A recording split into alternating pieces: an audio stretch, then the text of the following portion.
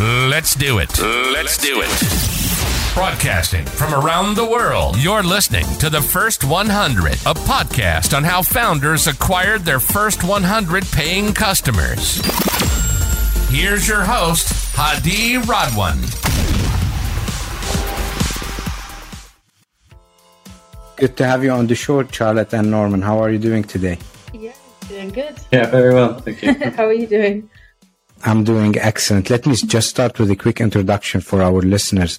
Charlotte and Norman are the founders of Grandma Crunch, an alternative cereal packed with proteins and ideal for keto lovers like me. I came across your brand as I switched last year to a keto-based diet and wanted to enjoy a morning cereal. And you have something that's high in protein, 52%, and then 6 to 7 grams of net carbs, which is amazing, and there's no sugar. So, Charlotte and Norman, tell me a little bit. In the past year, there's been an influx of these alternative cereals, like Magic Spoon in the US, which is the most famous. How are you different? What's your core value proposition? Yeah, Magic Spoon obviously started in America. When we started, there wasn't really any alternatives for us in the EU and the UK. However, there's one key differentiation. It's that we wanted to stay completely plant-based. So Magic Spoon uses whey. Myself, I have issues with digestion with dairy. So we wanted something that was both lactose-free based and basically hit those keto macros. Got you. Charlotte, do you have anything to add from your side? I don't really have much to add to that. I think we wanted to do something similar to the trends that we'd seen in America, but do it better.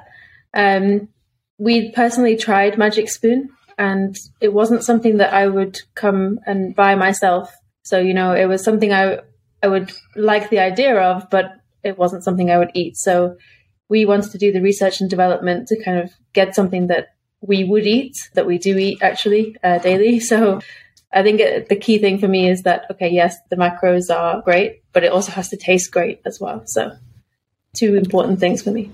Absolutely, absolutely. You are in an extremely competitive market. How did you identify early that there's a market gap, and what did you do to prove that there's a business here? Did you start first with building the product and then figuring out if someone needs it, or did you do some market research and then you built the product? Yeah, so that was quite a big risk actually for this product. We were looking for something that hit something similar, and there just wasn't anything on the market. So our market research for looking for a product, we had seen it work in America, so we didn't really wait for validation. However, for us to start the business, it was actually a massive investment. So these cereals, they run on extrusion equipment that you can't really do in small batches. So on our first order, we had to be certain enough to order, I think it was 4.5 tons. So it's a big risk, and we didn't do any validation. We just looked at, this is what's happening in America. And we looked if there was anyone doing anything similar in the EU or UK, and there wasn't. So, yeah. Yeah. We looked a little bit at the target market, right, in America.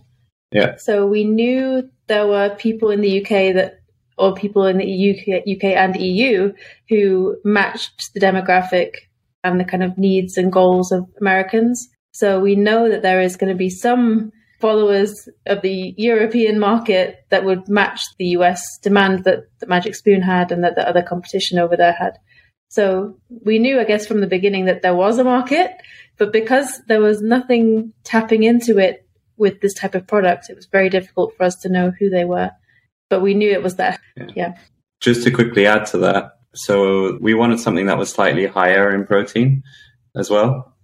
The research that we had also done was how big is keto trend in Europe and in the UK, which was significantly less in compared to the US.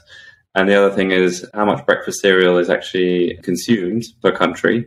And then how big is the supplement industry in each individual country. And depending on what the metrics were of those 3 core values, 3 core market sizes, that's where we first launched. So there was some decision making that went into that process. And yeah. Is any one of you a chef or a food gourmet? Because this takes a lot of work and effort to do that, especially when you do come up with the first iteration. It never tastes the way you wanted. That's definitely Norman. Since I met Norman in 2015, Norman has innovated multiple products around me. That's being, in his own kitchen, in the office, wherever he goes. I've seen him do it multiple places, multiple locations, different products.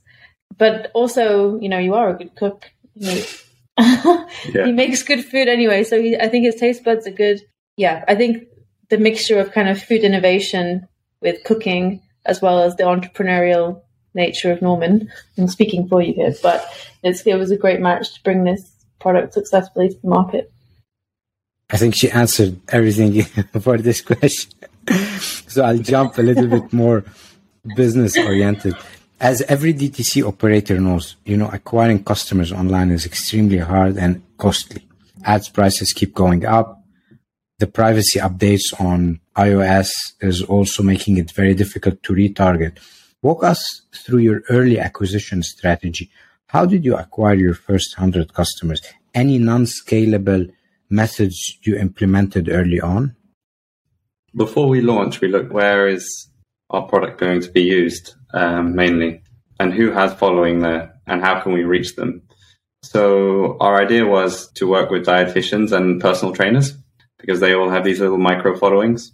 So before we even launched, we had reached out to over 100 or maybe even more, around 150 personal trainers, offering them free boxes. And we wanted to start communication with them. So a lot of them have been signed up to brand ambassadors, but we consider ourselves a little bit community led. So we were asking for feedback. Hey, what do you think of this? As something for your clients. These are all experts that will have their own diets. So I think they really appreciated the communication with us. And so obviously they would then give us, their input, and many of them would post on their social media followings and even recommend it to their customers.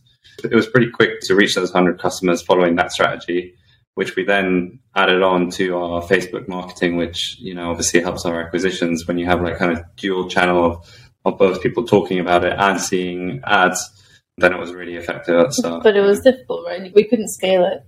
There was no way. There's a lot of manpower behind reaching out to people, and especially that two-way conversation is really difficult to scale. Yeah, we had no tools for it. So it was, first of all, just us two. The two of us with our iPhones sat there messaging people on Instagram, and that doesn't scale very well, especially when the conversations become two-way. We had no way to monitor if people had replied to us. We had an automated response, which was a huge mistake, because no matter what someone messages you, it's already been read. So you've got no idea who's replied to you, because the automated responses marked it as read and responded. So that didn't help us either. I think it took us quite a while to get those initial messages out, but I think probably it was a good way to get a couple of people interested and get the initial feedback, like you said. Yeah, definitely. Did you use any template that was successful? Because when you cold email fitness trainers, you might do 1,000 and 100 respond.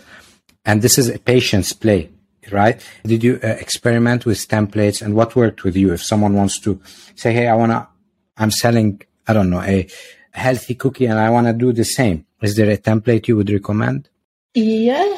Maybe not necessarily a template, but I can tell you what worked for us, which was, it kind of depends. It depends who you were targeting. If we wanted an influencer that was just, we wanted a picture or a video, generally our template looked like, hey, we're Grandma Crunch. This is what we're about. We'd love to just send you some free samples. Let us know what you think. And if you like it, then as a thank you, give us a shout out, make a post or a video. And I think we said something like, even your feedback would be appreciated. Yeah, right? Exactly. The most basic response from you would be great for us, basically. I think when you're asking someone for their opinion, rather than, telling them, hey, you're pushing yourself on someone, saying, hey, you have to take this for this and this and this reason, I think the responses are a lot more genuine and also a lot more open. Yeah. You were looking up other techniques, which were, to be honest, in the beginning, we had a lot of people just ignoring us. And I think we chose people with large numbers of followers. Obviously, that's what we wanted. We chose people who would have an impact and an influence. However, they're the people who are least likely to reply to you. So after a while of doing that, we kind of scaled down the number of followers that people had. and realized that it doesn't really matter how many followers they have. As long as they're giving us feedback, we can improve and get some kind of reach, because some reach is better than no reach. But yeah, the things Norman looked up, I think it was things like you've got to have some initial catchy word or phrase, because in their DMs, you've got to stand out. So it could be an emoji, it could be a word, a phrase, something that basically makes them open the message. And that's the key thing. But yeah, like I said, as soon as the followers that they have are like a little bit less, it gets a bit easier. Once like a couple of people have posted it and you started sending out ads, there is a little bit more brand recognition and name recognition. So people are more inclined to start responding. So then you start getting, the accounts with 250,000, and we've had a couple of accounts with 1 million even reach out to us once they started seeing it. It's very challenging at the beginning because you're sending free samples. You're picking randomly people, and your expectation is, if I send to that person, one, I want feedback, right, on my product, if it's good or not. But two, I want them to share it with their audience. So that becomes like a dance between who do I send to, and is my assumption that this person is the right influencer as well. And it costs, right? If you're a founder, you're early on, you're putting your money on the line. Who do you send it to? It's a dance, right? Have you faced this early on? We kind of had to let go, every time you're losing money. If you look at the economics behind it, so it costs us like 15 to 20 euros to send to someone, and then you have an average margin of like 30%. So you kind of need to have like 2 or 3 purchases just to break even. If you hit the right personal trainer that, has 1,000 clients, even 10% of them start picking it up, it becomes like the maths is there for us. But yeah, it is always difficult like to gift and not knowing if you will get a return. There's no guarantee in it. I think we did something quite smart, which was we tried to find the PTs, the personal trainers of influencers. So like large following influencers, people who are like reality TV stars and things, they obviously work out and they post like thank yous to their PTs. So quite easily you can get in touch with their PT who doesn't have that many followers because they're just a medium-sized PT entrepreneur. So they're the ones that we were kind of targeting a little bit as well. And that worked well. I don't know if we ever get through to the actual influencer themselves. One of them reached out to us, which was quite cool. Yeah, we had we had 2 of them. Yeah. Would you incentivize the personal trainer when they become an ambassador that they would get a cut so that they sell more of your products, or it's just because it's a product they believe in? We prefer it to be a product they believe in. It's obviously much better when it's naturally coming from them. I think there's so much of that on Instagram now where people are paid to post or gifted to post, and they're given the text or they're given a script. And therefore, it's really obvious that they've been given that script. It's not very natural. So it's obviously better when people do it from their own opinion and from really liking the product. But we do have an ambassador scheme, so we do both. Yeah, makes a lot of sense. So as a company, one of your goals pretty much is to optimize your revenue. You want to sell more. If you look at it from first principles, you can do it through 2 ways, right? Either you increase your average order value, so a customer would buy more stuff, and I see that you've added some SKUs, more flavors, or you would increase your reorder rate. One customer, then they order multiple times. One of the many techniques that are deployed to increase the reorder rate is like a rewards or loyalty program. Have you done anything of that sort for the customer, or do you have other tactics that you're going to deploy to optimize your revenue today? Yeah, we haven't done so. Like you said, the first thing for e-commerce is, let's get your average order value up. Like, it's difficult to make an e-commerce work with anything low, because of the shipping and the handling and the issues that we're all aware of. So yeah, just like you said, we've added a completely new range, and we've seen an increase in average order value from there. From there on, we're going to start adding other product variations, not just different flavorings. For loyalty, we are coming up with a quite in-depth scheme that's coming up soon, which will be point-based. We're working a lot on storytelling and really improving the informational side of our website and increasing the branding. With that, there will be like merchandise and other things that will be coming on. So there will be unique drops that you'll be able to get only with those points. for now, the only loyalty system that we have is basically for orders, you get a 20% discount. So we have an automated Klaviyo flow that basically gives you a stamp after each order. So it's a bit like a coffee shop. And that one has been doing quite well. But yeah. Great. Thank you for sharing this. If we move a little bit down to the checkout, and we know that checkout abandonment is a big issue in D2C e-commerce companies. What did you learn early on from your first 100 customers on conversions, on optimizations? Any strategies that you deployed early on to make sure people don't leave their cart, abandon it, and then don't come back? I don't think we did much early on, to be honest, did we? No, we just kind of trusted, we were running on Shopify. So we're like on the basic version of Shopify. So just to keep our costs low, we didn't really do much development there. We played around with things like shipping prices and free shipping over a certain amount. That's true. Bundling, which payment processes we had connected. So we had like PayPal at the start, Amazon Pay, Shop Pay, and those all impacted those conversion rates. So yeah, we kind of just decided PayPal has significant costs associated with it. So even though adding PayPal did increase conversions, in the end, we actually decided to get rid of it because it didn't make sense for us. Yeah. And I think there's still improvements we can make now. So we know that things like estimated arrival times for your parcel can really help conversion rates because people are really excited that it's going to arrive on this day and they can picture it happening and it's more like reality. I think there's more of a commitment in the customer's head. The branding, I guess, at checkout, I don't think we actually had any at the beginning, but it's just things that I don't think we even realized we needed to do, to be honest. We were very, very kind of early days and winging it, you could say. We had some experience with a previous e-commerce, but when we launched Grandma Crunch, it was all about, we've got so much stock that we need to sell. We have to use ads. So we kind of forgot about the checkout on the website and optimizing for a while and focus on the ads just to see if they would get us some revenue, which they were. So it was our first time using ads and that was quite exciting for us. So potentially we were a bit distracted by that at the time. That's great. So how did you come up with the name Grandma Crunch?